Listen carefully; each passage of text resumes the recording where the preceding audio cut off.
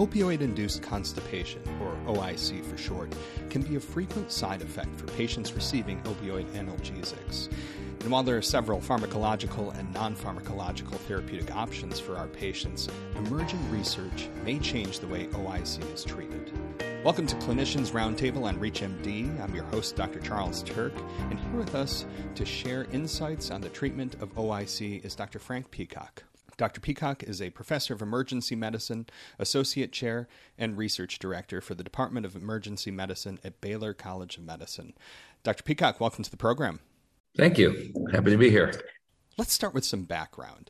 Dr. Peacock, what can you tell us about OIC, and what kind of burden does this side effect have on our patients? Sure. So OIC is what happens when lots of people, it's a common thing when they take narcotics for whatever reason. And the people who really suffer the most, I think, are those people who are chronically on it, like oncology patients. So they're taking this so their life can be a little bit better. And then the constipation becomes a real issue. The thing about narcotics is if you take them for a while, you usually get used to a lot of the symptoms, like the sedative properties of it. You get used to that, and so you can function. And there's some nausea and some dizziness, and those things always described in narcotics. But those get away with time. The one that doesn't go away is the constipation issue, and it is frequently rated as the most annoying of the adverse events that you get with narcotics. So it's common in this population. If you work in a cancer hospital, you're going to see these several times a shift in the ER. I work in a county hospital. I don't see it that often, more like on a weekly basis. We don't really know how much OIC is out there because there's no diagnostic code. But what we can look at is the amount of patients presenting to the emergency department with constipation and generic causes. And that has been going up by about 5% a year, which is pretty amazing. So it's not an insignificant issue, and it's a particularly difficult problem for cancer patients. Now let's focus on treatment. Dr. Peacock, what treatment options are currently available for OIC? So nobody comes to the ER the first time they can't have a bowel movement. What they do is they will try something at home. So they'll try an oral stool softener. That doesn't work very well. And they might try a laxative, and those are unpredictable. They might try a home enema, and those are the same thing. They don't really solve this problem because none of that stuff is working at the underlying issue, which is the mu receptor that is, being affected by the opioid. So that's the secret sauce here with this new treatment, is that it gets to the root of the problem where everything else is sort of working at it. Patients come to the ER with this complaint. They'll get an extensive workup. These patients tend to be older. They're fragile. They'll get CAT scans and spend a lot of money on trying to figure this out. At the end of the day, you say, well, it's constipation. Let's give you an enema. Or you try to manually disimpact them. And none of those are great successes, and nobody likes them on top of that. The patient doesn't like it. The doctor doesn't like it. The nurse doesn't like it. It's all a miserable thing to do in a crowded ER. And, so at that point, patients either get hospitalized, and frequently that happens because they're sitting home. An old, fragile person with abdominal pain is fraught with error. So if they don't feel better, they're not leaving. And so they get hospitalized, and usually after 4 to 6 hours of messing around in the ER. So the current treatment standard is not optimal. For those just tuning in, you're listening to Clinicians Roundtable on ReachMD. I'm Dr. Charles Turk, and I'm speaking with Dr. Frank Peacock about opioid-induced constipation, or OIC for short. Now, Dr. Peacock, let's talk about your recent study on methyl naltrexone as a treatment option for OIC. Would you give us some background on this study and what your primary objective was?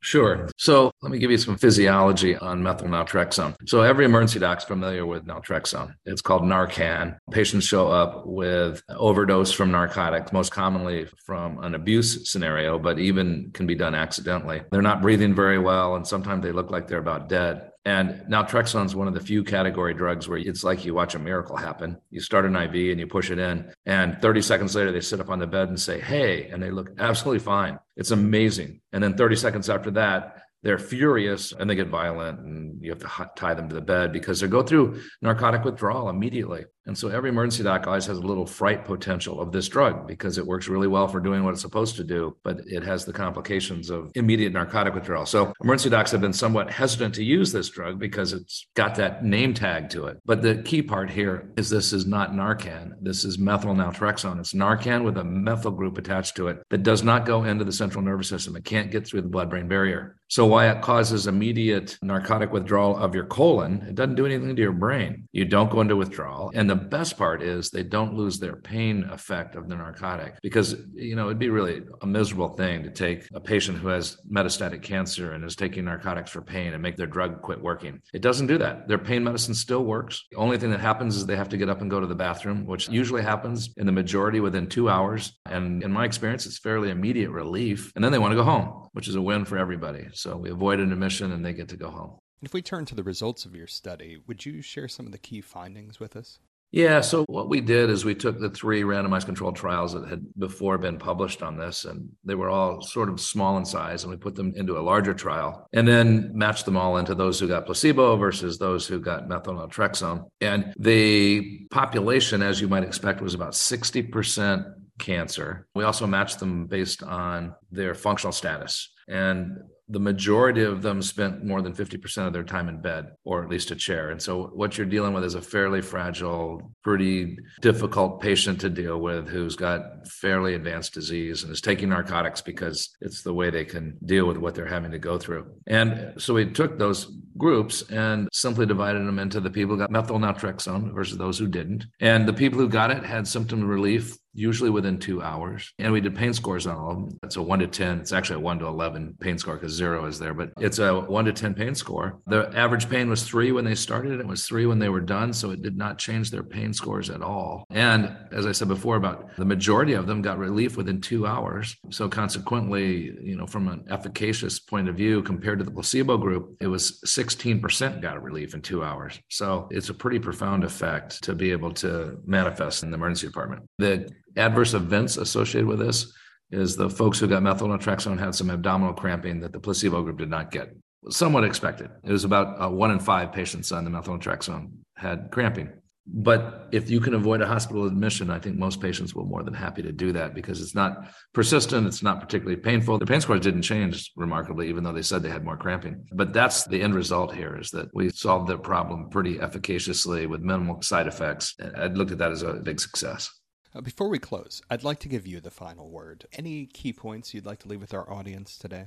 Yeah, I think we ought to talk about contraindications when you don't want to use this drug. Elderly people with abdominal pain and cancer, they're fragile, they're scary. You have to be careful with them. You need to be pretty certain they don't have an obstruction. Giving this drug to somebody with obstruction risks, creating more problems. And that's the last thing you want to do. So you need to be pretty certain that they're not physically obstructed in terms of their bowels. As long as that's not the case, this is a pretty low risk intervention. And that's not a hard thing to do in the ER. You can just get some plain films very quickly if you're at all concerned. And I find I don't do that. I probably do that in 50% of the cases just to make sure that I'm doing the right thing. But that being said, there are not a lot of other contraindications for this drug. It's a pretty safe drug. And if you think about the Narcan experience, we've got a long history with this class of agents. So this is a new use for an old friend in the emergency department.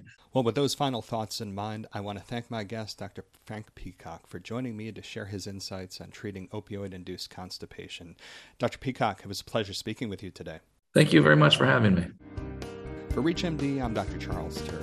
To access this and other episodes in our series, visit reachmd.com/cliniciansroundtable, where you can be part of the knowledge. Thanks for listening.